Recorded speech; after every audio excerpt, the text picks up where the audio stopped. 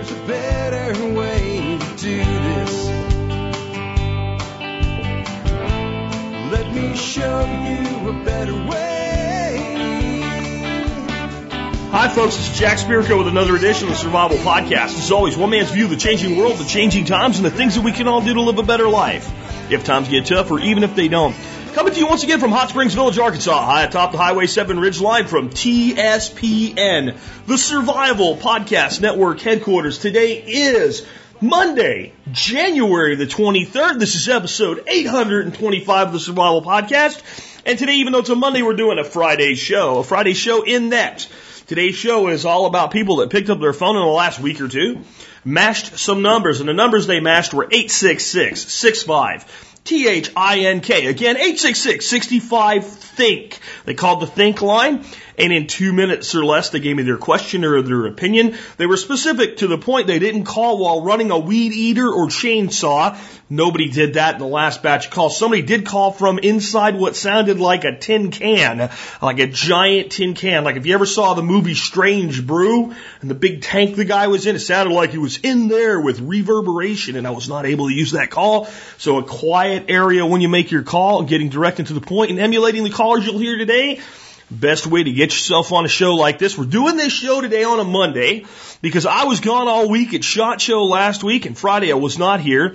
These shows take a lot more time for me to do, so I have a tendency to put them off when it's convenient to do so.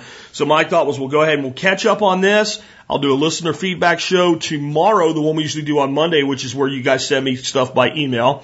Wednesday and Thursday we'll have guest spots, and we'll be back to another Friday show on Friday this week. So that means there's a lot of opportunity to get on the air with these calls. It's probably more likely you'll get on the show with a call than with an email. I get about 400 emails a day. I get about 20 calls a week. I use about 10. That's a 50% shot. Email, I get 400 a day. I use, 10, 12, 13 in a show. That's like a 1% shot when you add it all up. So there you go. Before we get into your topics or your calls today, let's go ahead and take care of our sponsors. They do a lot to help take care of you. Sponsor of the day, number one today, is Harvest Eating. That's Chef Keith Snow, the illustrious Chef Keith Snow. Now, what do you want to go to Harvest Eating for if you're a prepper? Well, you probably store all kinds of stuff. You probably go to farmers markets and CSAs and get in touch with your local food supply. You probably grow all kinds of stuff, and maybe when you start growing, buying, and storing, you end up with a whole bunch of stuff and you're not sure how to cook it. You're not sure how to cook it because it's new to you. Well, Chef Keith Snow will teach you to cook seasonally and locally. And if you're heavy on the carnivore side like I am and you like a good steak, check out his steak seasoning. That stuff is just bad to the bone. Next up today, check out emergencyessentials.com. They're at beprepared.com. So prepared, I guess they're more prepared than the Boy Scouts because they got the beprepared.com domain before the Boy Scouts did. Emergency Essentials really specializes in long-term storage food and other items for your prepping needs. They have a great resource section of their website as well to help you get started and put your household in order. Things like food calculators to make sure you have enough food stored for your household, etc. They also have a great catalog, so make sure you request that. Again, Emergency Essentials at beprepared.com. As always, the best way to make sure that you're dealing with an official survivalpodcast.com sponsor, go to the survivalpodcast.com and select their banners from the right-hand margin so you know you're dealing with an actual personal endorsement by me and signed off on by our listener ad council rather than some cheap imitator, because they are out there. I'll just say it. Next up, remember, you can connect with me on Facebook, YouTube, and Twitter. Last but not least, do consider joining the Member Support Brigade. If you do that, you'll get exclusive content available only to members. And if you're military, law enforcement, active duty, or prior service, or Peace Corps, same thing. Send me your details of your service. I just sent another one today, guys, photocopying your ID cards and stuff like that. I don't need that. Just send me details of your service, and I will send you a special discount code to thank you for your service to our country, so you get a special discount to the Member Support Brigade. Before I take your first call, I got a couple announcements today. One is on Member Support Brigade. For those who don't know, if you're a new listener, Member Support Brigade is a way that you support the show at about 20 cents an episode. That comes out at $50 a year. Most of the people doing it do it by PayPal. Those who do it by check or money order or silver and pay by the mail, nothing I'm about to say applies to you at all because you have to manually renew anyway. Those who pay by PayPal, when you sign up, it tells you twice before you sign up and twice after you sign up that it's an automatic renewing subscription. Every once in a while, somebody doesn't read that. A year later, if they join by a yearly, or a month later, if they join by a monthly, or what have you, they get charged on their PayPal account. And then they send me a big hate email saying they didn't know. Well, I'm telling you now, it's pretty obvious. It's pretty upfront. I've even sent screenshots to people where it says it 1, 2, 3, and 4 times, including an email that comes after. So it's not like anything is hidden. If you don't want to renew, it's very easy. And I want to make something very clear about partly why I use PayPal, because some people ask that. Number one, I use PayPal because I tell you not to use credit cards. You can run your PayPal account simply by receiving payments from others. You can attach it to a bank account. You can do it with a credit card. It's up to you, but I don't take credit cards, and I can't take a credit card after I tell you not to use a credit card, okay? Just can't do it. It would be ethically and morally wrong. The second reason, and this is the more important reason, this is something you need to know. Don't skip this, even if you don't care, you're not an MSB member, you don't plan on canceling or anything like that. It's very important to know about PayPal and in the online world. In PayPal, no one, let me say this again, no one can ever charge a dime against your PayPal account. I cannot run a charge against your PayPal account. It's impossible. I can't do it. If I have your credit card number and a merchant account, I can charge your credit card. And if I'm nefarious, I can charge you for any amount I want. I cannot charge 1 penny against your PayPal account. Then you say, Jack, how? However do you get paid? You send me money with PayPal. Or you send anybody. If you buy something on eBay and then you make a payment with PayPal to pay them, you're sending the money. When you set up a recurring subscription with a service like PayPal, you're setting up an advanced subscription so that you will send money on a certain day at a certain frequency all the time. So if it's $50 a year, every year on that anniversary, your account sends the money. The vendor does not charge it. That's why I love PayPal. Those of you that think they're anti-gun, they're no more anti-gun than they're anti-cigarette, anti-alcohol, or anti-American Indian, because you can't sell or buy American Indian artifacts with them either. PayPal does that because it's interstate commerce, federally regulated materials. And understand, PayPal works in this world between banks and merchant accounts, and they're really neither one. So they've been able to get by abstaining from certain things, and that is one of them. But you are always in control. I had a couple people, because I had a bunch of renewals come in while I was in Vegas, 2 different ones reported me to PayPal for fraud. Before they emailed me and said, hey, dude, I didn't realize I got charged a second time, and I'd wonder if you could fix this for me. If that ever happens, if you thought you canceled and you didn't, and you get charged and you email me, I will promptly refund your money. And I will generally, when somebody says something like, we lost a job or something, give you a few months for free as a thank you for your past support. That's the way I do business, right? If you report me for fraud, here's what happens. PayPal puts a hold on the funds. I can't refund you now. PayPal launches an investigation. I have to respond to it. It takes about a week for it to play out. They always side with me because I do everything above board. And then a week later, I'll give you the refund I would have given you a week ago. That's how PayPal works. Wanted you to know that. Next one, total screw up by Jack. I don't know why I said this, but when I screw up, I admit it, even when it's not really that important that I admit it. And there's one. I crammed 3 shows into one day last week, actually 4 shows because the day of, and then 3 more. I crammed them in last week. And one was a listener question show, call-in show like we're doing today. And somebody asked about picking between a 308 or a 223 on their first AR-15, AR platform. And of course the 556 is a AR-15 platform, M4, whatever you want to call it. And the 308 is an AR-10. And they're different frames. And I said that you could put a 223 on a 308, 223 upper on a 308 lower, or vice versa. I don't know why I said that. I was having a brain fart. I don't even know what I was thinking of when I saw comments saying, Jack, you can't do that. I was like, I did not say that. I did not say that. And I'm like, I listened to the episode on my iPhone and I'm like, I said that. I don't know why. So anyway, that was a mistake. The 308 platform and the 223 platform lowers are different. They're a different size. They have a different size magazine well. They don't mate up together.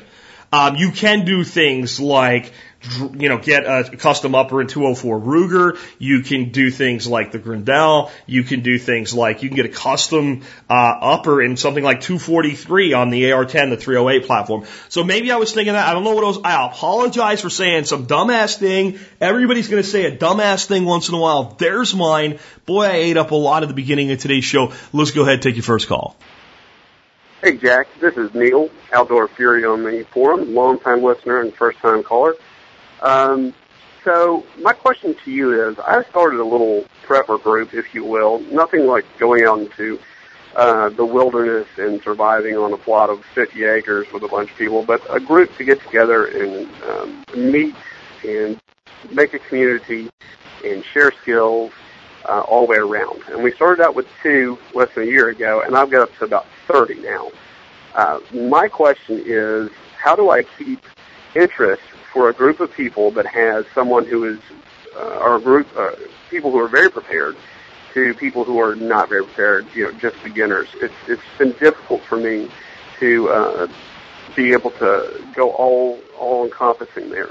So if you could comment on how you could do some advanced community building skills when you have the interest, but you have a very wide skill range, I would really appreciate it. Thanks. Well, it's interesting because, honestly, it's the same challenge I face with the show. Today we're doing episode 825. By the way, another Jack screw-up. There is no episode 823. I accidentally skipped an episode when I was pre-doing them, and there will never be an episode 823. Those have emailed me about that. Anyway, it's the same thing I, deal with every day. 823, 825 episodes, whatever you want to call it. I have to come up with stuff that takes care of people who have been doing this their whole lives. And I have to put together stuff that makes people who are brand new feel like it's something that they can do without feeling overwhelmed. So it is a challenge for me. It will always be a challenge for anybody engaging in what you're doing. First, though, let me say, congratulations. Seriously. You've done something many people talk about doing and very few people actually do by putting together that group. So that's awesome. Couple suggestions. One thing you could do is get your more experienced members of the group to, each time the group meets, one of those experienced members, and rotate this, right? If you know so much, then you should help teach, and you'll learn I've learned more in 4 years of doing this show than I learned in the first 36 years of my life, being taught it by my family because I started to teach it, right? So have an experienced member do a 10-minute mini session on some simple thing each episode. Also make your group meetings less about a presentation or workshop thing and more of a social event. Let people ask each other what they want to know. When somebody has a question and somebody wants to answer it, do it more of a round table. Get people engaged with each other. Get people talking with each other. On some levels, don't even make it about prepping. Understand that the basics of prepping are pretty simple. We need to account for our survival needs: food, shelter, water, energy, security, etc. Right? And we need to be prepared in the event of systemic failures. And there's all different kinds of things that we can do. But the biggest thing that we need to be able to do is have networks of people who have strong relationships, who can share resources and come together in a time of crisis to keep a lid on things. That's the biggest value that your group has to offer. So focus more on the relationships than the content. Maybe get together once in a while and just do something fun. Go play paintball, right? If you have people that maybe, don't want to go play paintball, go bowling. I'm dead serious about that. Anybody can bowl. A 68-year-old person in a wheelchair can bowl. You need little bumpers that come up in most bowling alleys now for the people that completely suck. Go to a bar and drink a beer together. If you're not into drinking, go fishing. Have a picnic. Right? Just be together in some way, shape, or form and let things take on a little bit more of their own life. I like the structure to a degree. I think that having, maybe one meeting a month where you put some real structure into it and do a workshop or something is a great idea. But I think the biggest thing you could do is get the other members of the group that are quote unquote advanced, right? The advanced people presenting on topics. I'll also tell you that the depth that can be gone into of the topics is immense. If you look at my show and some of the things we've covered, not everything has to be about beans, bullets, and band-aids, right? We can look at things like in-depth things on homesteading and permaculture and stuff like that. And here's the reality.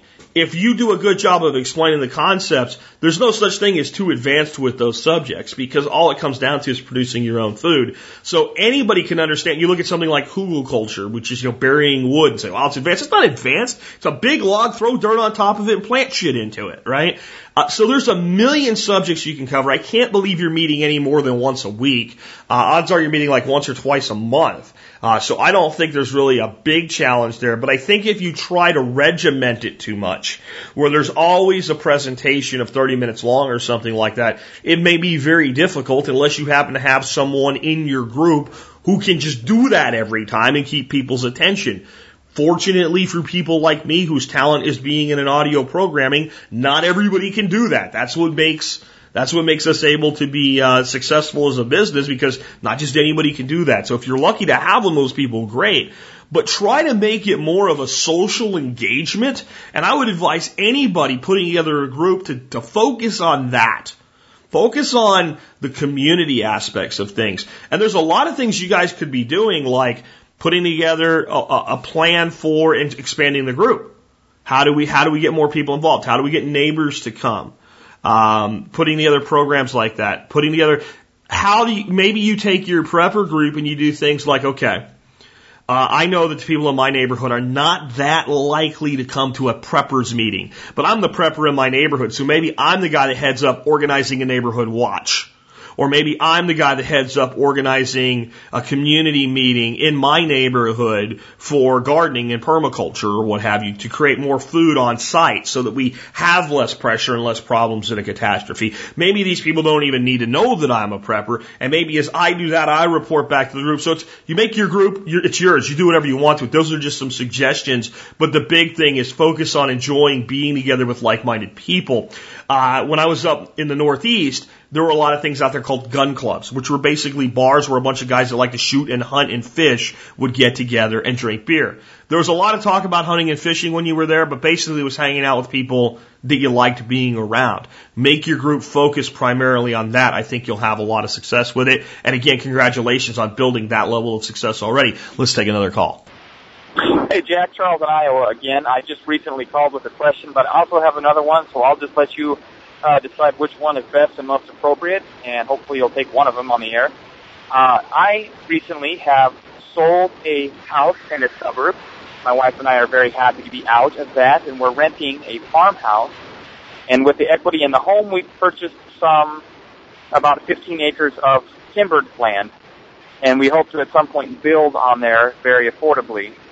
My question is, in the meantime, we've got, just in round terms, we'll say we've got about $50,000 to $60,000 of non-retirement savings now that we've got some equity out of our home. And I'm wondering what you would do with that kind of money, given that you've got about an annual net income of about the same. How would you divvy that up between precious metals and just cold hard cash? We do want to have some liquidity here to take advantage of opportunities that present themselves. We've also got about $50,000 of debt on that timbered property. And so I know you can't answer that. You're not a financial planner directly, but some things to think about with regards to protecting ourselves from deflation and having cash on hand versus protecting ourselves from inflation and not having all that cash just getting burnt up by the inflation that the Federal Reserve is trying to accomplish. Thanks, Jack. Okay, you got a little bit of all over the place kind of thing going on there, but let me see if I can bring you. First of all, you have an exact amount of debt, it seems like, on your property equivalent to your cash. I'm not going to tell you to take the money and pay off the land. I am going to tell you to think about accelerating your land payoff. And if you need to use some of that money, as much as 25% of that money to facilitate that, please do so. Get your land paid off so that by the time you're building there, your only real expense is the building expense itself, which you can do quite a bit with under $100,000. And even if, and remember, the one type of debt I'm okay with is real estate debt, as long as you can pay it, and as long as it doesn't stress you, and as long as you can easily make payments for 6 months if you lost your income while you figure out where your next income is. I have no problem with real estate debt. All other debt I see as evil. Land is real estate debt, whether there's a house on or not. So I'm okay with the debt. So, but I would not be afraid to use some of that money toward a further accelerated debt reduction on the loan on the property. How much exactly and how to go about it would depend on the terms. If you have a 5-year note on the property and you have a 5-year plan, I might not even worry about accelerating the payments on it. If you have a 30-year land note or something like that, that's a totally different scenario. Now we got to look at really speeding that up, because that's a lot of debt to carry with construction costs on top of it. And if it's construction costs, we're also going to, this is I think a lot of people don't think about, when you go to build a house on raw land, you got utility to put in. Right? And if there's no city water, then you got water to put in. You got a well. You're looking at $8-9 grand for a well in most instances. Sometimes more, sometimes less, but it's a fair average. If you have, a lot of times electrical, they'll give you the first 100 feet or something like that. But if you're so far off their easement, you're going to pay by the foot to bring the electricity in, and it ain't cheap. So and same with water. Like, even if you can get city water, a lot of times people end up in a decision, okay, if it's, which one do I go? Here, a little side note. If I had a choice between paying, let's say, $5,000 because I was far enough away from the water main for city water, and $8,000 for a well, I'm going to buy the well. I'm going to buy the well and spend the extra money. If it's going to be like $500 for city water installation, and then the well's going to be $8 grand, I'm probably going to go city water installation unless I have a really fat surplus of cash to work with. So, just some thoughts on that. Now, what do you do with your 60 grand? Since you're worried about liquidity, cash. Stop freaking out about inflation. Let me tell you guys that are freaking, inflation's going to eat away all my money. Let me tell you the truth about that. If you were holding stocks or bonds or any commodity, and this hyperinflationary curve hits that everybody's freaking out about, you know what you're going to want to do? You're going to want to liquidate it to cash as quickly as possible. And then you're either going to want to hold it so you have cash at a time when cash is at a premium, because when inflation hits, trust me, baby, trust me, it's not like you're throwing it away and wiping your butt with it. It's not like you're putting it in a wheelbarrow like Weimar Germany. We had Fernando on the show. He went through it in Argentina. There were weeks where cash was king and weeks when gold was king, and it swung back and forth, and you need some cash. So you're going to be liquidating the cash. If you decide you want to get the cash out of your hands, it's going that fast. Then what you're going to end up doing is you're not going to buy gold. You're not going to buy gold with it. Stop it. Stop it, please. Damn it. Once this thing starts running away, you're not going to buy gold with it because you can't eat it. Okay? You can't. And as it starts to run away, you're just chasing, you're trying to catch a falling knife at that point. You're going to buy stuff. You're going to buy food, shelter, water, energy, security. So if you're holding cash and you start to feel that you have a runaway inflation, you don't have to liquidate the cash before you spend it. Now, that's if everything goes haywire. Now, let's go if everything doesn't go haywire. If you have a plan to build on the property, and this money is allocated to help with that construction project there, buddy, then what you need to do is you need to keep that as safe and as liquid as possible so that you can, in fact, use it for that express purpose. So you might do something like put it in staggered CDs over a 3-year ladder, using someone like ING Direct, and getting the best rate you can with a CD and get 2 or 3%. And that'll take care of your short-term inflation and keep you close to par anyway. And that might be the most risky thing I would do with that money if you have it planned for short-term liquidity.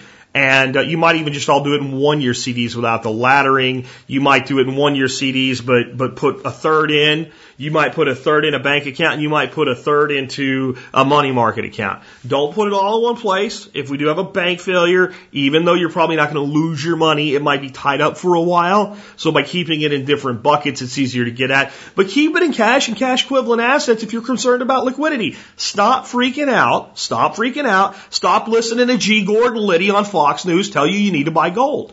Gold, silver, 5% of your net worth. Both metals, well, let's say gold is kind of high right now. Silver's in a mid-tier area.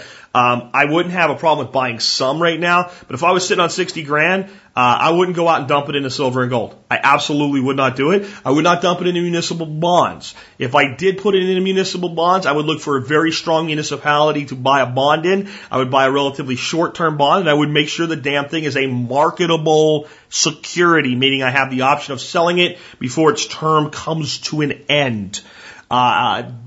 That's kind of where I would go with any of that stuff right now. Now, people are saying, well, Jack, you said the municipal bond market is going to fall on its ass. It is. That's why I would make sure it's marketable, and that's why I would buy from a secure municipality that's got its books managed well, because all the other ones are going to start catering in before they ever get down to that one. And when I see all of them start to crater in, I'm going to go ahead and dump mine. That's why I want a marketable security. So there you go. But the easy answer to that, hold cash, don't freak out. Next question. Hey, Jack, this is Yoshi from the forum. I'm in the Philadelphia area. First, I'd like to say thank you for all that you do. I have a question as it relates to the paleo diet and long-term food storage. My understanding is that when you're doing long-term food storage, you want to basically get a rotation of food so you can eat some of it, replace it, so you're not just storing a whole bunch and leaving it sit there forever. However, it seems like most of the food that people are storing as part of long-term storage and then eating on a regular basis would be all of the things essentially that the paleo diet tells you that you probably should not eat. So my question to you is, do you have some suggestions for what kinds of foods I would be able to eat and restore or replace on a regular basis that would be paleo-friendly, bearing in mind that they would probably want to have some grains and rice and things like that, so if the shit hits the fan, I'm not really going to be worried about the paleo diet so much as just having food on the table.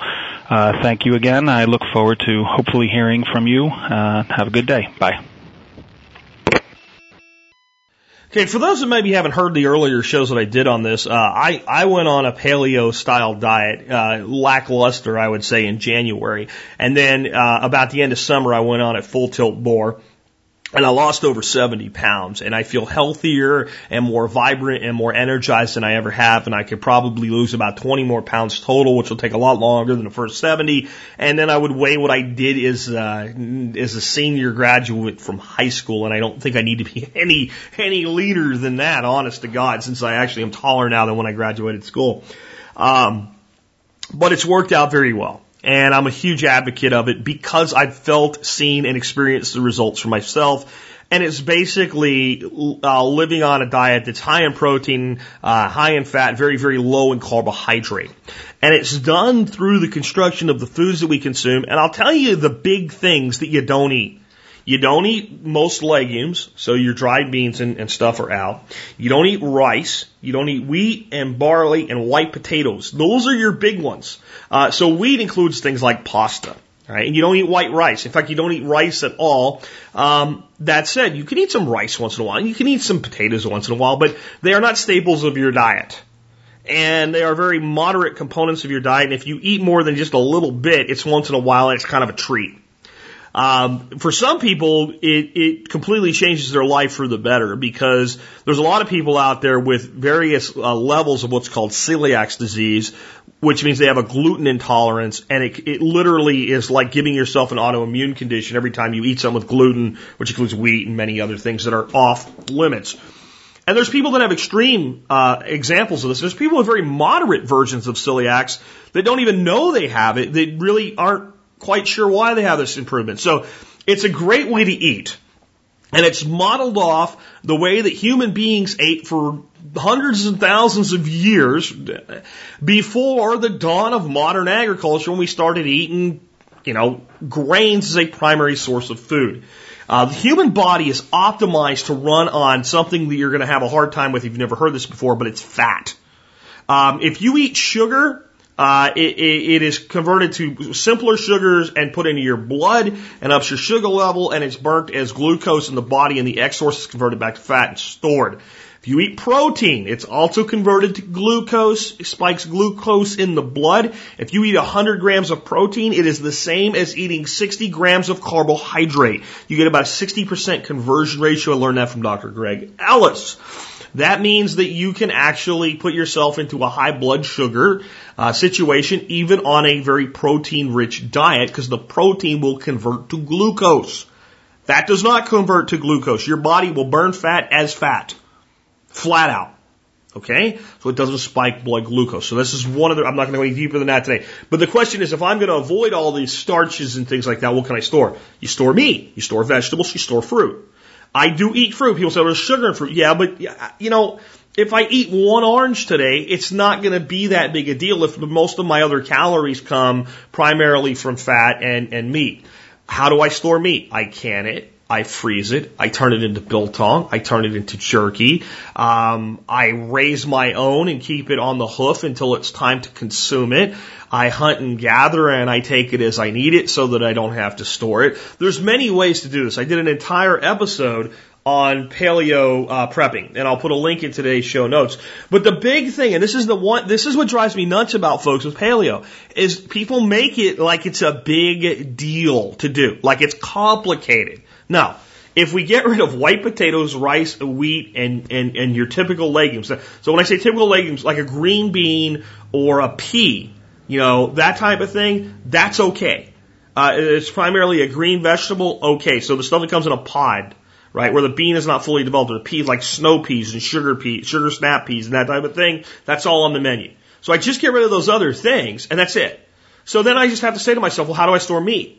Well, how do I do long-term meat storage? So I go to Mountain House and I buy pork chops and I buy ground beef crumbles and stuff like that for long-term. How do I do my short-term? Well, I can my own meat. I find good quality canned meats to buy, what have you. Don't be afraid to use your frickin' freezer, man. If you have a catastrophic failure, we can start taking that meat out of there and cooking it rapidly, jerking it, biltonging it, whatever we have to do, using our reserve systems to can it. But hey, it works for now, so why not use it? So those are my thoughts there. Tune into my episode on paleo prepping if you want more on paleo prepping. Just understand, it's not the challenge that people seem to be making it out to be. Now, what do you do with all the rice and beans and wheat and pasta and crap you already have stored? Tell you what I did with mine.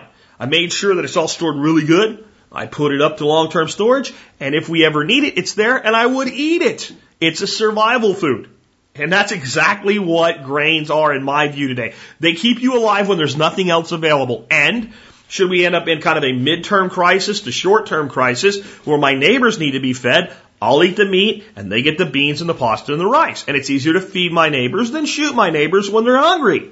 Very, very simplistic, very easy to do, not complicated at all. Let's go ahead and take another call. Jack, this is AJ again.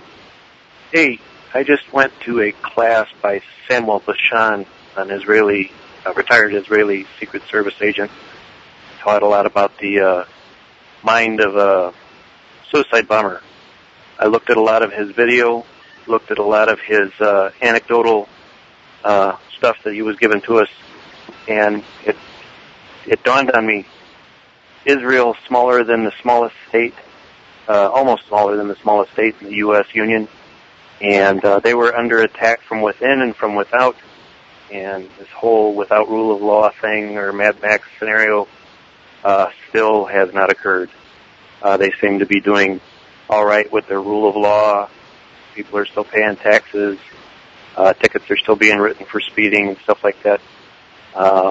They're still progressing forward, and their political engine is still running just fine. Their international political engine is still running just fine. And I just thought, based on some of the comments you'd made about Mad Max situations and, how that's not going to happen, I just thought this might have been a little bit more fuel to help you assuage some of the fears that some of these, worst case scenario folks are going to put out there, where they think that all their problems are going to be solved when the world melts down because nobody will be there to make them behave. Just a thought, Jack. Hey, awesome podcast, and have a really good day. Bye. Well, it's an interesting thing to look at, and if you want to see what a state that's constantly under attack looks like, Israel's a good place to look, but it really doesn't make my point for me as the caller would infer, though I wish it would, because I like when my point's made. There's a couple of things that we have to look at here. Number one, A state being under attack does not equate to a state's infrastructure failing. So Israel, while small, when you have a small piece of dirt to defend, it's very easy to very heavily defend that small piece of dirt. In other words, if you were a homesteader and you had about 5 acres, and you had a couple people with you on your retreat, and we were in an end of world apocalypse zombie attack scenario, a relatively easy piece of ground to defend. If you had 1,000 acres, it's going to be much more difficult to defend with the same population. Number 2, Israel requires all of their citizens when they reach the age, I believe, of 18, it might be 17, to go into at least I think it's 2 years of compulsory service. So they have a very large military comparative to their size, and that military is very, very active in both ways that I find to be very, very necessary. And in some ways I find it to be at times overreaching. I'm not a huge fan of everything Israel does. I'm also not a huge enemy of everything Israel does. I think they do some things well. I think they do some things because they have to. And I think they do some things because they're frustrated and angry. And at times abuses occur due to that. But I try to understand the situation that they're in. The other thing that Israel has is an extensive backing by the United States. If the United States did not back Israel, things would not work out as well. When people worry about kind of the apocalypse type scenarios and breakdowns of society, it's not that they're afraid of attack from within and without, right? From the outside and the inside at the same time. It's they're afraid that the infrastructure that exists to keep that in check will fail. So the reason Israel doesn't fail that way is the infrastructure is in place, and the infrastructure is very, very effective, and it's propped up from within by a sense of identity and a sense of survival, and without in the neighborhood of millions and millions of dollars that are provided to Israel in materials and aid from the United States of America. They also have a nuclear capability that they would not have if we didn't give it to them. And I don't know if that's good or bad. In some ways, there might be a lot less desire for their neighbors to attain nuclear capability. In some other ways, they may have already been wiped off the face of the planet if it wasn't there. I'm not here to sell geopolitics today. I'm just saying that we can't look at that one example and say that this is an example of what it looks like when a nation comes from attack within and without. The other side of this is the biggest danger to a catastrophic infrastructure failure in the United States that would be man-made is economic in nature. So if we have a pandemic, that's a natural occurrence. At least we hope that it is. It's not something somebody made in a lab and screwed up. That could happen. But it's a natural biological occurrence. If we get hit by an asteroid, natural occurrence. Supervolcano, natural occurrence. These are catastrophic failures. But something that we would do to ourselves is economic failure. Very few nations in the world have the economic stability that Israel does. So they haven't experienced an economic failure. So the analogy's not quite on. However, it does show that a nation can be extremely pressured both by external and internal forces, and if they're willing to do what needs to be done, even if they're going to screw it up sometimes, they can keep a lid on things. The question is, will we? Will we? Let's look back at Rodney King riots in L.A. You know what ended the Rodney King riots? Korean dry cleaners with SKSs ended the Rodney King riots because when they realized nobody was coming, they had enough. They went up on top of their stores and said, enough of this shit. And they shot a few people. And once they shot a few people, the other people went, yeah, I see this guy's serious. Let's go somewhere else. And as that started to take effect, things began to wind down. What do you think would have happened if something akin to the Rodney King riots would have happened in Israel? Heads would have rolled instantly. I'm not saying that's the right thing. I'm saying it puts a stop to it, doesn't it? And we have a track record of not doing it. We have a track record of letting things build really, really up and then going in and attack the peripheral edges. And many times we attack demonstrators like Occupy Wall Street that maybe don't need to be attacked. So we take our authoritarian foot and put it on the neck of people that are just speaking their mind. And when people actually go apeshit and start tearing things down, we take a lot longer to fix it. Hurricane Katrina. You see what I'm saying? And it's usually been citizens that put it in check. Now that's why I think that we're going to have a lot less of this zombie horde crap going on here than other nations would, honestly. Because who did it in LA? Korean dry cleaners. That wasn't the only one, but they were the ones that were a little bit more prominent. They were the ones that said, no more. Okay? No frickin' more. Well, what happened with Hurricane Andrew down by Homestead Air Force Base, Dade County, all that? People did the same thing. Citizens finally said enough. They went to what was left of their property and said, I'm keeping what I have. And more people got shot than the news told you. And once people started getting shot for stealing and looting, guess what happened? The stealing and looting stopped. So I think it's a combination of, one, the resources of the United States, and two, the infrastructure of the people of this country. Long before prepping was cool, this is a nation where people defend what they have, and they have the ability to do so. Thank God for the Second Amendment of the United States Constitution that recognizes that right is inherent to you from your Creator, not gifted to you from government. As long as we have that, I think it's going to be very hard for society to completely break down, because people will try to hold it together. And as long as there's hope of that, communities will band together, and it won't be great or wonderful, but it won't be Mad Max.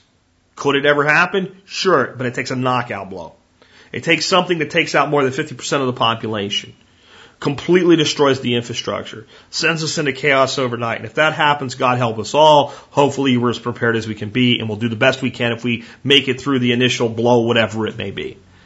Reality, though, let's prepare for the things that are likely to happen, like downward class migration, right? Like pandemics that are more on the scale of a 1918 pandemic versus killing, 80% of the population, that type of thing. Let's be sensible, but let's not be overconfident just because we look at a nation like Israel as an island and say that they've survived in all of this calamity. Trust me, without us, they would not be where they are. Let's go ahead and take another call. Hi, Jack. This is Joe here in Iowa. Hey, I'm really interested in doing online business and all the stuff that you talked about, but I have one big problem, and that is I live in a rural area where it's just about impossible to get good internet. So what are your thoughts about getting good, fast internet with high capacity for uploading stuff in a rural area? I'd like to hear your thoughts. Thanks a lot for all you do. Bye. Well, it ain't easy, and there's a couple different things that you can look at doing. One, I know a lot of people that use something like a 3G or 4G cell-based service, a mobile phone-based service, where they can set up their phone as a hotspot. Usually those are limited to like 5 gigabits a month, but it may be enough to do a lot of what you need to do, specifically if you stick to running your email and everything on something like a dial-up service and only use that when you're using larger files. Depends also on what you mean by uploading a lot of stuff. If you're talking about blogging and some photos and stuff, you can look at what I use at the house now. I use Wild Blue. I have their biggest package. I think it's $80 a month. It is not great. It beats the hell out of the little 3G AT&T stick that we used to use, mainly because we have multiple computers on it, and we can do things like watch YouTube videos and stuff like that. If I had to, I could do this show from home using that service. It would not be as good, it would not be as fast, it would not be as efficient, and I might have to set the bit rate one rung lower than where I set it to be able to get through my monthly cap, maybe, but probably not. If I want to do YouTube videos and stuff like that, and I'm going to be uploading more than a couple, and I'm going to be uploading videos that are 8, 9, 10 minutes long, it sucks, it's not going to do very good. The other inherent limitation to things that are satellite internet like HughesNet, Wild Blue, etc., is there's certain sites that just don't work well with them. Our online banking site just works like crap with it. PayPal, when I'm logging in to take care of refunds or something like that at home, takes 3 times as long to load. And there's certain sites that we've been on, especially when they have like kind of an Ajax interface, things that are customized to you, that don't work well, and Skype is out. But if it's basic internet stuff, blogging, photos, short video clips, it will do everything that you need. It will take a while to get used to. There's a latency issue. When you send a signal over satellite internet, think about this. It doesn't go through a cable at 75% of the speed of light down to a data center a couple 10,000 miles away, right? Somewhere between 2 and 10,000 miles of travel. No, it goes all the way up into outer space, bounces off a satellite, back down to Earth, does that same thing that your other one does, then comes back, goes up from a satellite and bounces back down to your dish. Totally different. So you're looking at, even when things load fast, you're looking at 2 to 3 seconds of, it looks like nothing's happening while the signal transmits and responds. So there's that. So those are your 2 best options. Here's a third option. Can you bootstrap it using one of those for the first year or 2 till you build it up to an income level? And then can you look at getting an office somewhere, just even a small office space where something more like cable modem or DSL is available? There's a lot of times you could do things like this. Let's say I just could not afford an office under my current situation. I can, no problem, great landlord and all. But let's say I couldn't. Let's say I couldn't afford the rent on the office. I could only afford $200 a month. Talk to local businesses in your community that have storefronts that you know are where you can get high-speed internet, and ask them if they have any unused space, as little as 100 square feet that they might consider renting to you for $200 a month to set up a little on-site office. If you're doing video or audio work, do your work, your recording work off-site. Bring your work into the office just so that you can use the internet connection. A lot of those folks would be willing to allow you to use their existing connection if they have high-speed internet in return for the rent. There's a lot of business people right now, small businesses of all kinds, from trades to professional services, that have had to downscale their staff, that have an abundance of space, that would like money. They like money. They're already struggling. That's why they have space. Is it a permanent solution? No. But what do you really need? A small desk, a desktop or laptop computer, access to the internet, and a door you can close. If you can find that for a couple $100 a month, it's probably worth it while you're building your business, and eventually you can build it to a more substantial business. And remember this, it's completely tax deductible. It's rent for your business. So there's always a way to balance things out, but just make sure that you really need what you think you need. You could even do this. Let's say you live close, and I've seen people do it. It's not my first choice. But you know what? I did it a couple times when I was up here in Arkansas when I still lived in Texas. I needed to do a show. I did not have enough bandwidth to get the show uploaded from the bug out location, which is now the homestead. But I had my mic, I had my laptop, I had everything that I needed to do that. So what I did, went off in the bedroom and let Dorothy do her thing in the living room, sat down on the bed, set everything up, did a show, got in the car that day, drove down to Starbucks, logged onto a Wi-Fi hotspot, uploaded the episode. If you're doing, one audio podcast a day, it's probably not going to kill Starbucks for you to take that little bit of bandwidth off them. They're not going to care. Check your email and all while you're there. That's more of a get by till you figure out solution, but there are options like that. So those are all the options that I can give you. There really isn't anything else. The other thing, though, is do check to see if there's any kind of a WiMAX-based wireless internet service. If you live even in a lot of rural areas now, there is high-speed internet as long as you live in a place that's flat. There's WiMAX technology that can send a signal 30 miles point to point as long as it's over relatively flat terrain. You get into a place like I live in the mountains, that stuff just doesn't work well. They haven't figured out what to do with it yet. And the people that live up in the hills, I guess there's just not enough of us to justify the infrastructure for something like Motorola Canopy, which is how a lot of this stuff is being run. Anyway, there you go. Let's go ahead and take another call. Hello, Jack. This is Eric in Florida. What advice would you give about buying a commercial property with an industrial building and converting it into a permanent homestead? Thank you. On the surface, be damn careful. There's a couple things to deal with there. One, unless something's really wrong with the place, generally it's going to cost a hell of a lot more to do that than to buy a residentially zoned or rural zone piece of property. When you look at commercial zoning, most property that has commercial zoning already on it, so it's okay to run a business there, costs a lot more than an equivalent property without that, unless it's in a place where I guess things have decayed to a point where people are just trying to unass it and get rid of it. So that's one thing. Two, you need to look at your local zoning ordinances and laws. It may not be legal for you to set up a residential residence on an industrial property without getting it rezoned.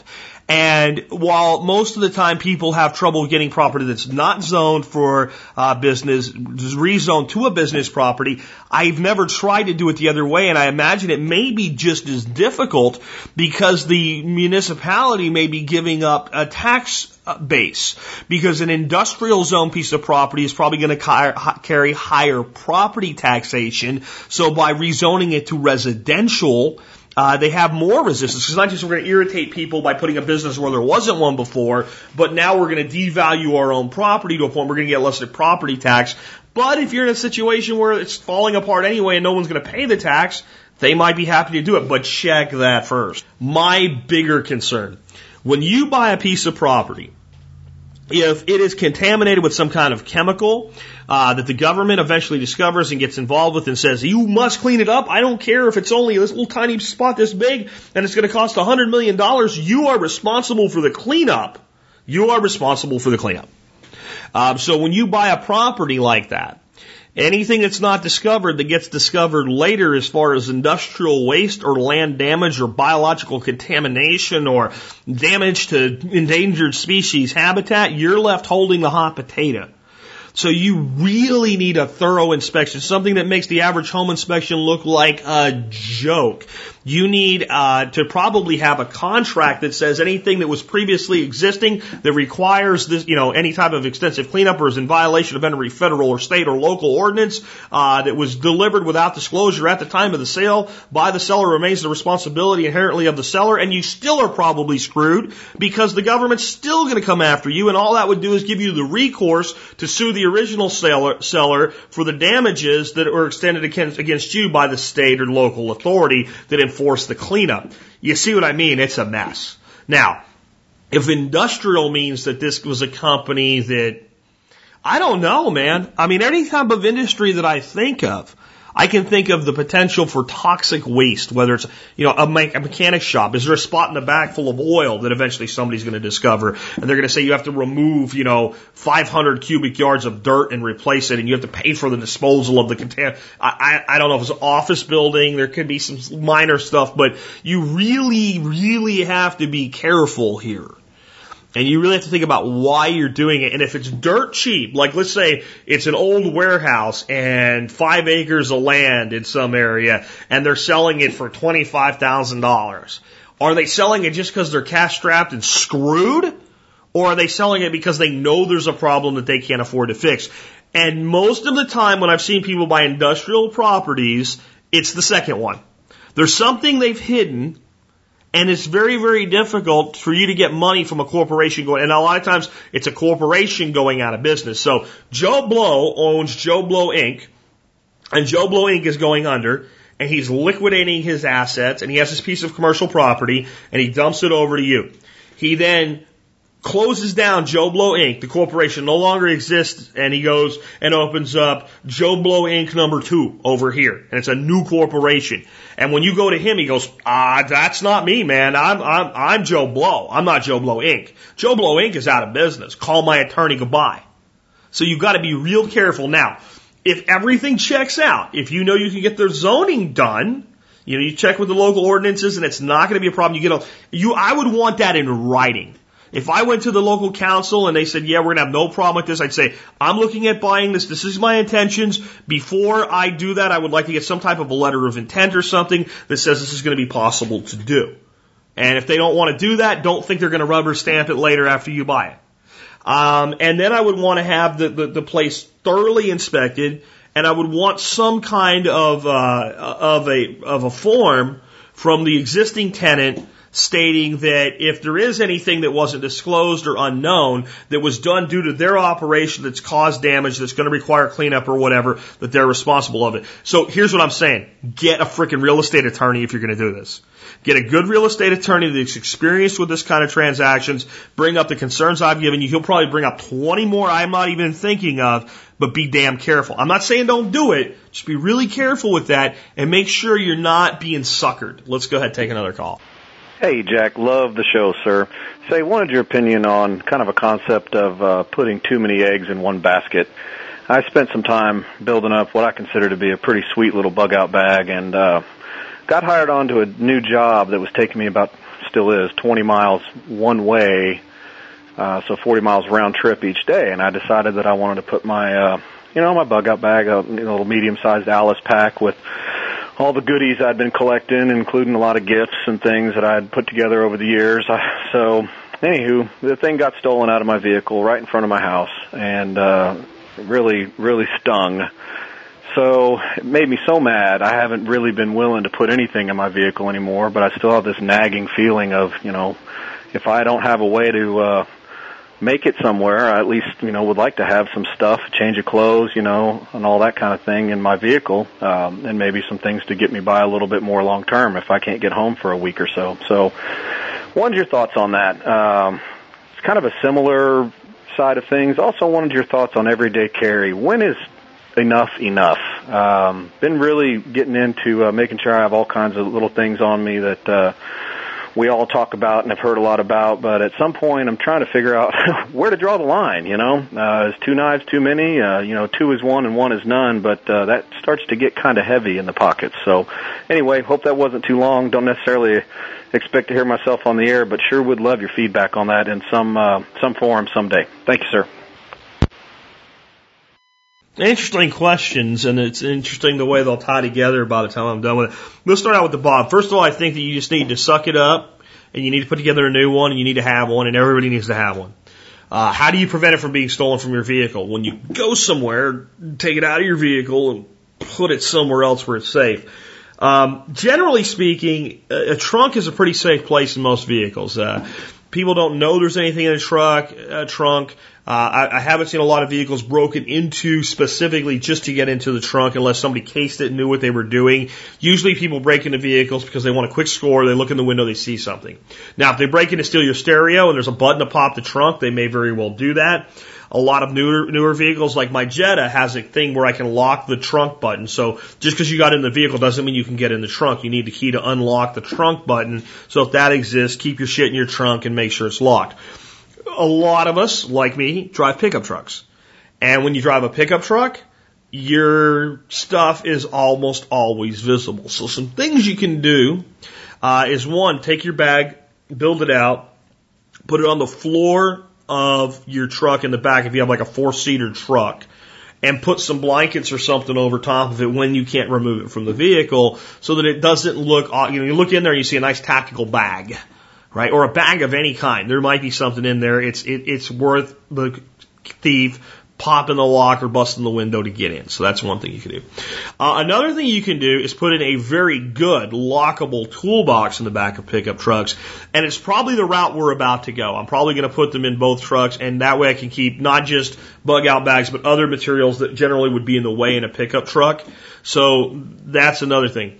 But as far as like if you're working somewhere where you have a locker or an area that's your own, you're probably better off every time it's kind of a pain in the butt, but when you get there, take your bag, put it there with you. When you get home, take your bag, bring it in the house. When you go out in the morning, put your bag back in your truck. There's a lot of reason to do this. And that is that especially at work, if you have a place you can keep it and no one's going to have a problem with you bringing it in, then if something goes wrong at work, maybe you can't get to your car and you have all your stuff, right? So there's that. I do have a little bit of concern with bringing it in the house every night, though. Here's why. If your house burns down, you don't grab it on the way out the door when you're trying to save yourself and others. That was the one little bit of stuff that you might have. So I like having some additional redundancy with things off site. So those are just some thoughts. But I think that, okay, if you're going to own anything, you're going to risk theft. If people have someone break into their house every day and steal their TV sets, and when that happens, they don't go, well, damn it, I'm never buying another TV again. So at some point, you just have to kind of suck it up and say it sucks that there's scum in the world. Do what you can to minimize the potential for a repeat of it, and go from there. So those are some things you can do. Now, as far as EDC, well, if you carry a bug out bag and you have it with you everywhere you go, your EDC doesn't need to be as extensive because a lot of the stuff that you would need is there. I do carry at all times at least 2 knives, sometimes 3, just depends on how I feel. But generally, I carry a knife with a folder in my pocket on my right side. And I carry my neck knife, and I generally have those on me at all times. I have a little bit of stuff in like my wallet and all. I've done whole shows on EDC. I believe you should always have a light on you, a knife, and a way to make fire, and some sort of cordage, which do things like here's the thing with EDC. It doesn't always have to be like extra. It can be just replacement of something that exists. So take your bootlaces, your shoelaces, whatever, replace them with paracord, burn the ends, what have you.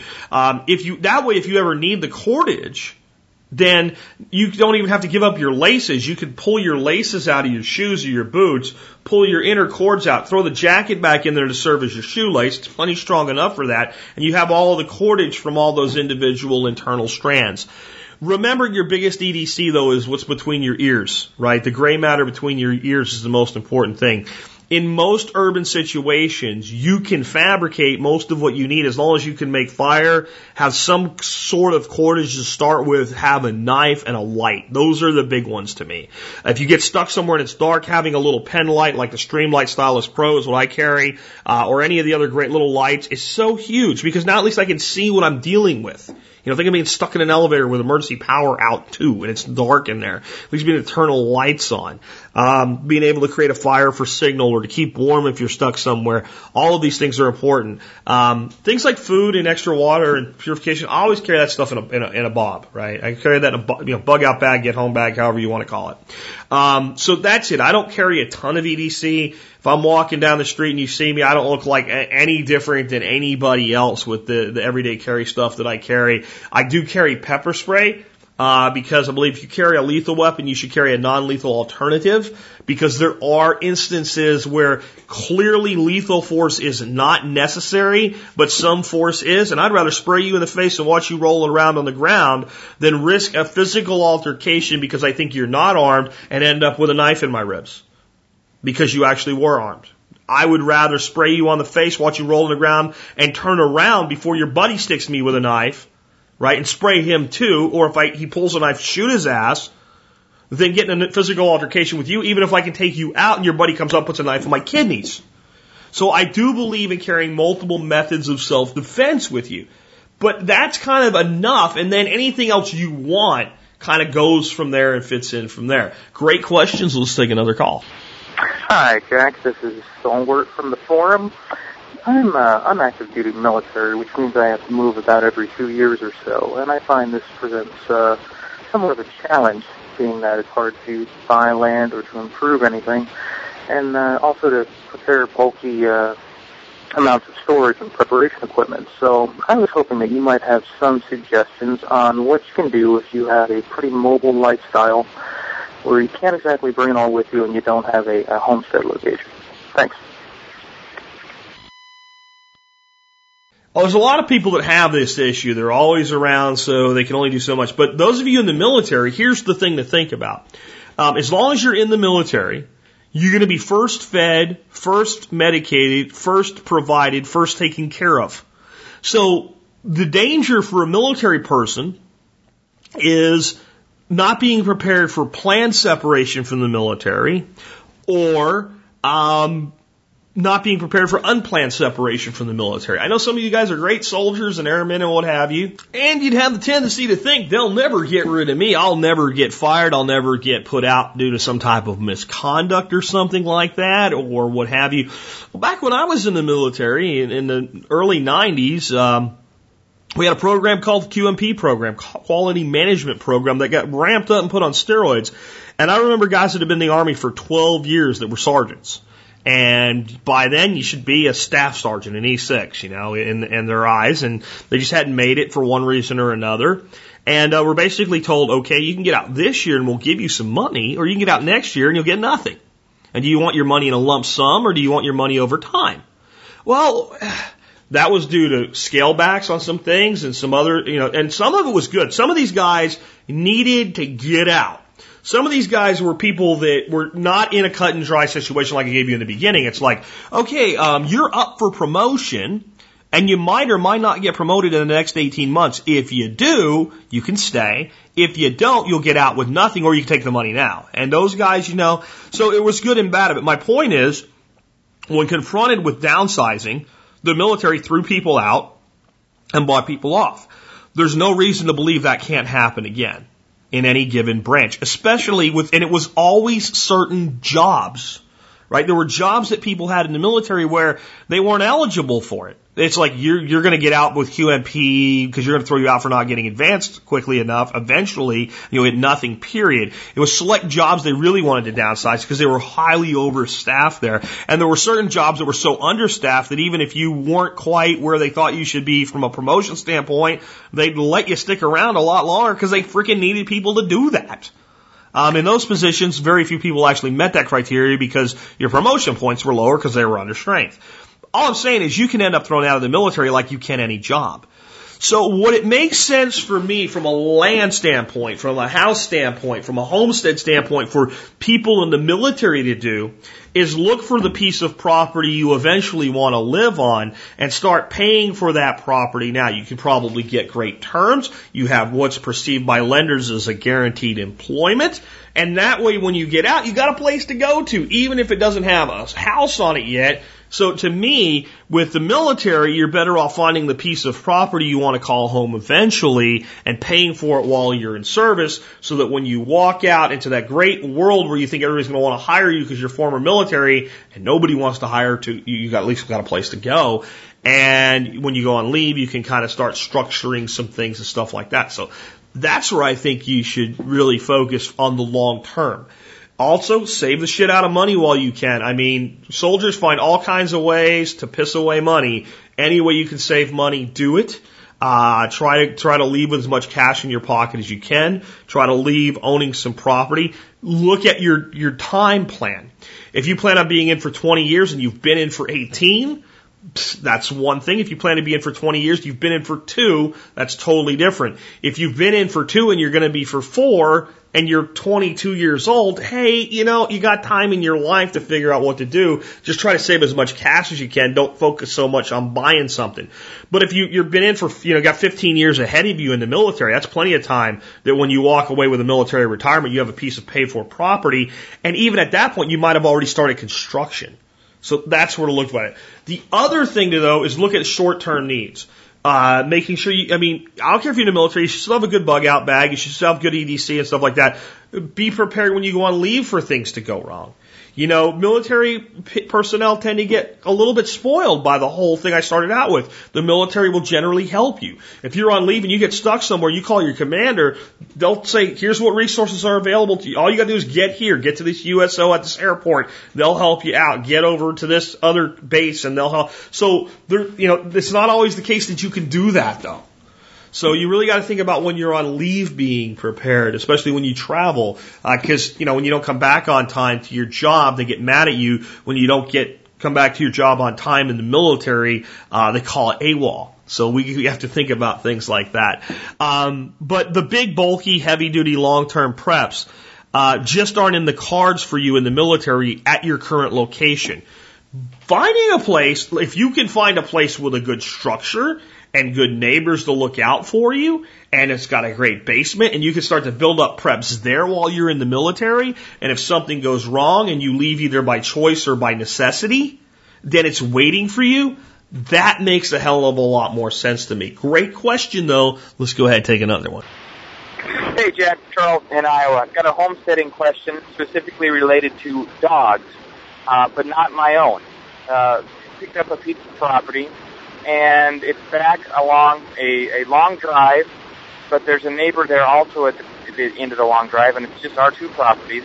And they have a couple of American bulldogs, very nice dogs, athletic dogs, nice-looking dogs. However, they do not like strangers and consider my family and myself to be strangers, particularly me. So anytime we're on the property, and it's just timbered land right now, raw land, they absolutely go berserk if they're out of their kennel running around, and to the point where they will try to pretty much pin me up against a vehicle. I've never observed them to do that to my wife, and the owners of the dog have a young granddaughter, and they say, oh, the dogs are great with kids. But yeah, then maybe that's true when they're right there to control them, but when it's just me or just strangers, they are pretty intimidating, and so I'm just concerned about how to handle that. Obviously, I need to speak to the owners and just let them know my concerns. But aside from that, when it's me and the dog, or particularly my kids is what I'm worried about, how do I take control of that situation, and is there anything that I can do to make those dogs respect me and my family and my property a little bit?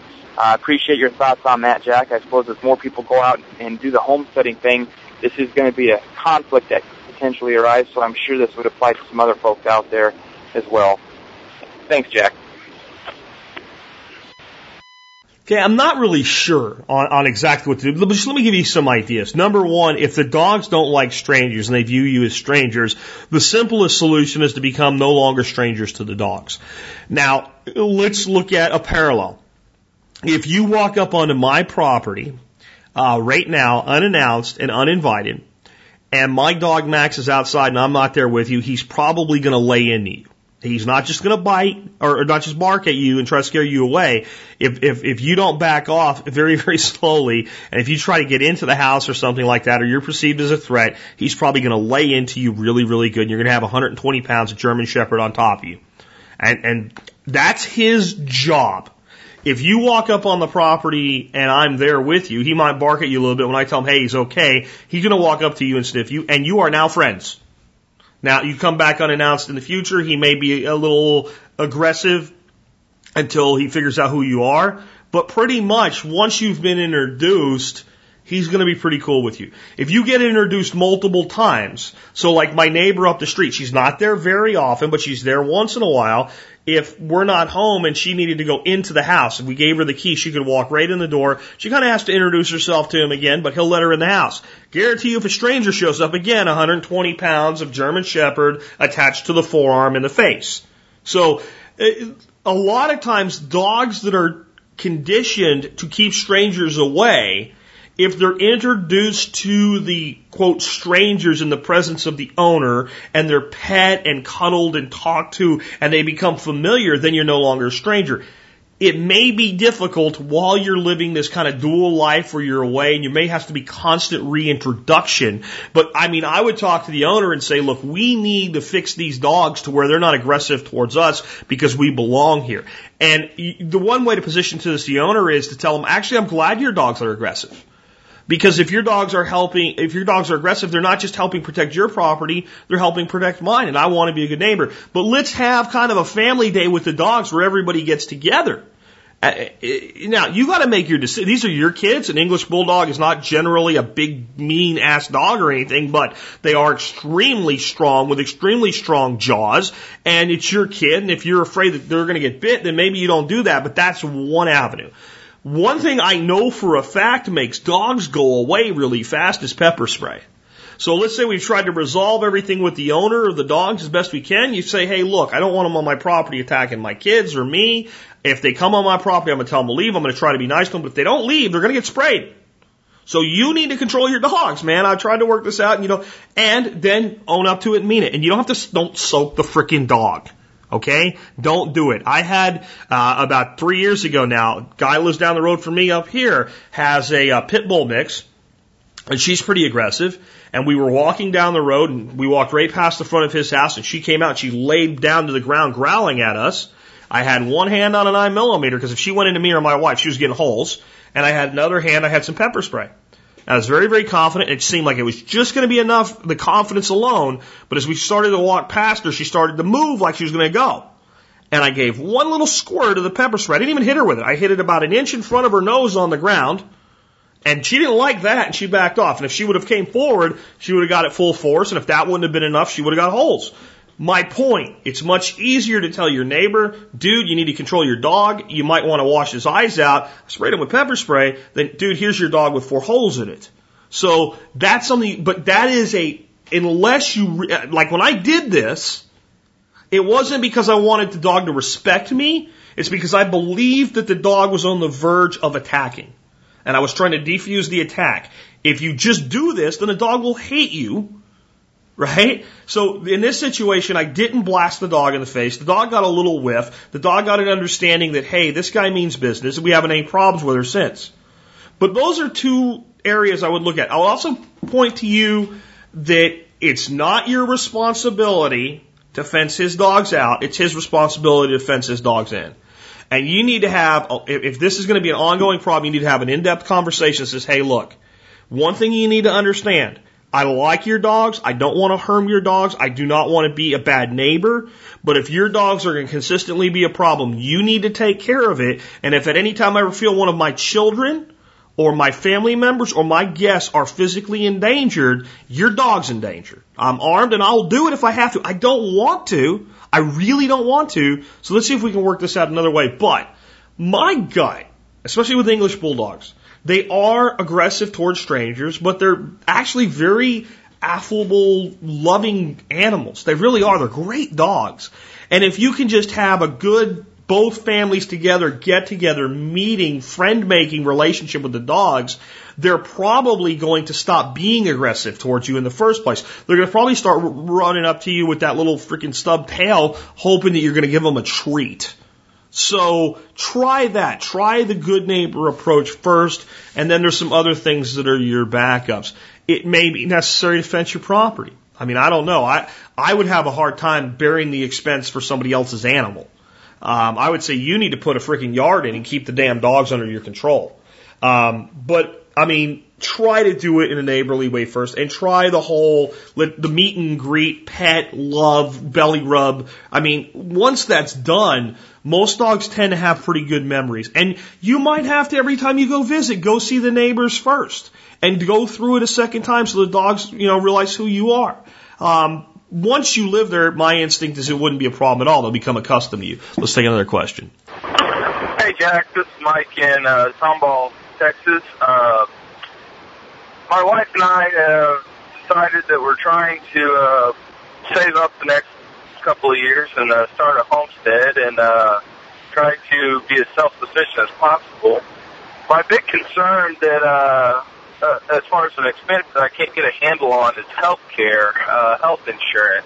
Just wondering if you had any comments on that. If you're in a lower income bracket and you're used to a higher health care plan, higher end health care plan, is it just a matter of getting used to what you can get, or if you have any tips on that? Appreciate it. Love the show. Thanks. Oh, that can't be a problem. Didn't Obamacare fix all that and everybody gets health care for free now? Okay, let's be serious. I'll tell you what I do, and I'll tell you it's an ongoing issue. What we do, we have a very, very high deductible plan that's primarily for catastrophic loss. So our health insurance is designed if I had a heart attack or one of us got diagnosed with cancer and we ended up in the hospital, for those expenses to not bankrupt us. If we go to the doctor, we pay the bill. And I'll give you some thoughts on that in a minute. That's just a fact. We're going to pay the bill. With that, we have what's called a health savings account, or HSA. And the way that works is we deposit money into that account, and it works kind of like a retirement account but you can spend the money. We have a debit card, credit card, debit card attached to it. So if I go to the doctor for a routine issue, let's say I had a cold and I decided it was bad enough I needed to go to the doctor. I probably wouldn't, but this is the example. And the doctor says, okay, that'll be $40, please. I just hand them the card. They charge it. All that money's tax deductible. That's a tax deferred expense out of the HSA. The insurance premiums are not deductible unless they exceed your income or high enough to go above a certain portion of your income. I don't qualify for that. With a lower income, you might. So that's another thing to look at, is you might get a tax deduction for it. As far as getting used to a lower quality of, see, here's the thing. Just so you know, if I was put in charge of money, I said, Jack's fixed the healthcare system. First thing I would do is take all of this freaking health insurance that, you have a $10 copay on your doctor's visit, a $5 copay on your prescription, and all this shit where the insurance covers every damn thing, and I would immediately outlaw it. There would be no more. And I would close down the pig trough of insurance money that the doctors and the hospitals and the pharmaceutical companies feed on, and all of a sudden healthcare would become dramatically more affordable overnight, and the type of insurance that would exist would be what I have. So I'm not even looking to try to match that. Now I know there's people that have things like ongoing expenses that are high. Somebody like a diabetic or sometimes the maintenance medication that it's not just because the doctor told you really needed to survive and things like that. And for those people, you got to do whatever you got to do to to get by. For most healthy people, though, what I do is probably going to be your best bet. And let me tell you how affordable paying for your services can be. My wife recently, when she kind of switched over because she saw the results I had to this whole paleo thing, at first had some really kind of nasty heartburn as her body adjusted to this change in diet. And it gave her some chest pain. And it was enough that she was like, this could be my heart. right? This could be my heart. I don't know if it is or not, but she was concerned. And then we checked her blood pressure, which of course is 20 points higher than it normally is for her because she's freaked out that it could be her heart. So that's going to raise your blood pressure. So, being a good husband, I'm like, we need to go, if you are worried, we need to go get you checked out. Well, we'll go to emergency room. I'm like, screw that. We found a local clinic. We called up. They said, we're walking, come on down. We walked in. We were seen in 5 minutes. They gave her a freaking EKG. And we said, okay, we're paying cash. How much will it be? $43. $43. There you go. And if you can get that level of care, imagine most routine medical care you can get very affordably. If you'll go, shop around a little bit first for things like, well woman checkups and stuff like that, well baby checkups if you have kids. And you can find that a lot of that stuff can be very affordable. You take the money you would have spent on health insurance and you put it into your HSA. It's there if you need it. It's tax deductible, and if you do it year after year after year after year, and you build up kind of a war chest of healthcare funds, and you reach 59.5 or whatever, I think it's 59.5, just like an IRA, and you decide you don't need it for healthcare, you want your money, once you cross retirement threshold, it's your money, you can do whatever you want with it. To me, this makes a lot more sense than spending, I know people that are spending $600, $700, $800 a month for health insurance, and they don't even use it. Well, and what I mean by no, they don't use it is they'll never have that much of an expense. And if they could cut it to $300 or $400, and then they could take the, even half of the difference and put it into their HSA, pay for their incidental expenses out of their HSA, cover catastrophic loss, and build up a war chest to self-insure, and hopefully something better will come along. Then the other thing, if you have a low income, like you say you're going to go be a homesteader or what have you, and I don't know what kind of income you're going to have there, but if you have a relatively low income, and you're not employed, many states have programs that you can get into that provide low-cost health insurance. I'm not talking about free health insurance. I'm not talking about Medicaid. I'm talking about, people that make as a family under $30,000 a year. A lot of times they'll have a program that covers your family need for $150. Maybe it's not the Cadillac program that you're used to, but at least you're covered under catastrophic loss. And a lot of times you can have an HSA in association with those. So the HSA is really a great thing. And it's a good way to get a tax deduction from expenses that normally wouldn't be tax deductible. In fact, even if you don't spend the money, it becomes tax deferred. So you don't have to spend the money out of an HSA. As soon as you put it in there, it goes into a tax deferred status. But remember, at retirement age, you can get it back.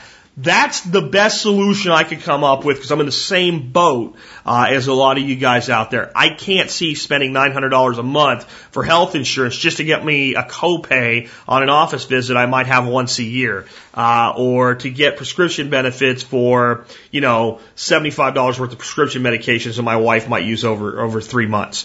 Those of you in different let's say risk categories or situations, you may have to do some other things. I'm just not familiar with that. Most states also have like what they call a high risk pool. Even Obamacare actually did create kind of a high risk pool for people in that area, and no longer can you be denied for pre-existing conditions. Those are actually some good things about Obamacare. I think that program's going to get repealed.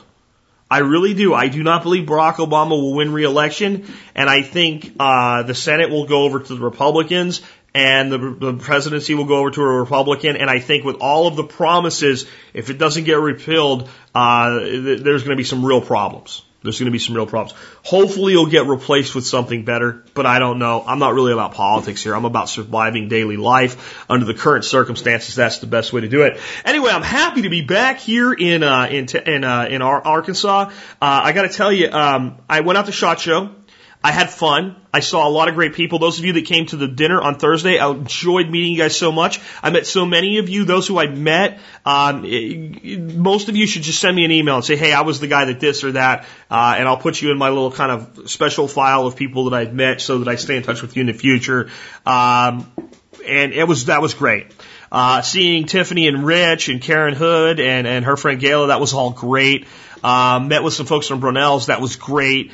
Went to a lot of different booths, saw a lot of different stuff, really cool stuff at the Kel-Tec booth. Went to Media Day, got to shoot the Browning remake of the Winchester Model 71 at 348 Winchester. And I was smacking freaking bowling pins at 125 yards with iron sights with it. That was great. But you know what? Honestly, I wish I would have stayed here. I want you guys to know that. I love doing this show every day. I love being with you guys every day through this virtual presence.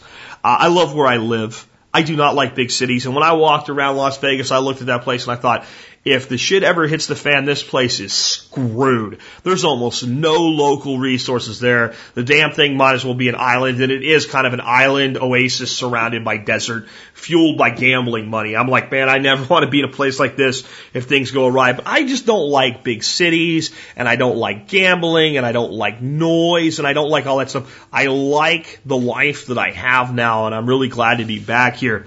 And that kind of brings me to my point. We've got some things coming up. You guys have been asking about the thing in Asheville, North Carolina. That may not be happening now. I've got to talk to the organizer of that show today. There's been some problems there. But we're going to have more get-togethers and more greetings. I'll have more details coming out this week. Dorothy and I are thinking about putting something together at the Gray Lake, right near where we live here in Arkansas. It'd be easy to fly in to a place like Little Rock and drive down. We're going to want to get some prospective head counts. I've been talking to Bill Wilson at Midwest Permaculture. He is going to want to run a PDC probably sometime in the fall that will just be for Survival Podcast members. A PDC is generally over $1,000. This is going to be the $700 to $800 range. So you're getting the PDC and getting together. But I want to get together with people from the audience. I want to spend time with you. I got the Liberty Forum coming up. I'll be putting out tomorrow a way you can get a discount if you're going there. That's in New Hampshire in February. I like to do those things, but what I really like to do is I like to get together with you guys. And I'm going to keep figuring out ways to make that happen, to travel around to get, because this is how I feel after SHOT Show. It was fun, but I would have rather taken the resources and time, and even if I just set up a thing at like a Spring Hill Suites and said you can rent a suite there, they have a common area and grills, and we're just going to hang out for a long weekend, I would have rather done that than go to SHOT Show. This show is about you, the audience. I wanted you guys to know that. I wanted you to know I'm glad to be back. And I'll be back tomorrow answering your questions by email. Not that they'll get on the air because I got a big backlog already coming into this year. But if you want to submit stuff for the email show, remember the email address is jack@thesurvivalpodcast.com and put question or comment or article for Jack, something like that in the subject line to help me filter it out and get it so it goes in a queue and it gets reviewed. With that, this has been Jack Spirko with another episode of the Survival Podcast, helping you figure out how to live that better life if times get tough or even if they don't. It's in our food these days, you know it's on our TVs. Sometimes we forget we are what we eat. I don't know the answer. It's like there's nothing I can do. It's the price we pay, I guess, and we follow all the rules. There's a better way to do this. Let me show you a better way. You don't have to be another face in the crowd. You don't have to live the way they tell you to. Make your own way and the others will follow. Revolution is you. Revolution is you.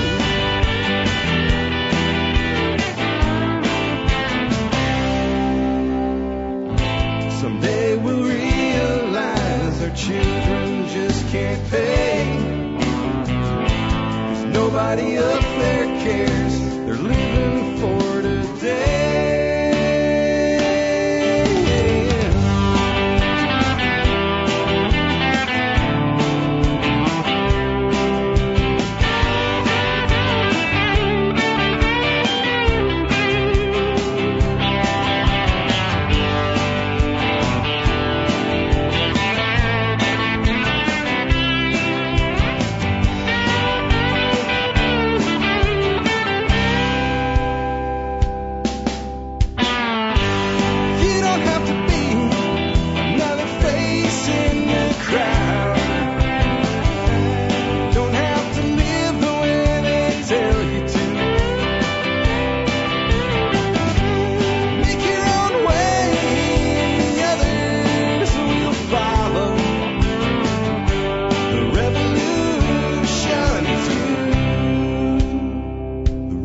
revolution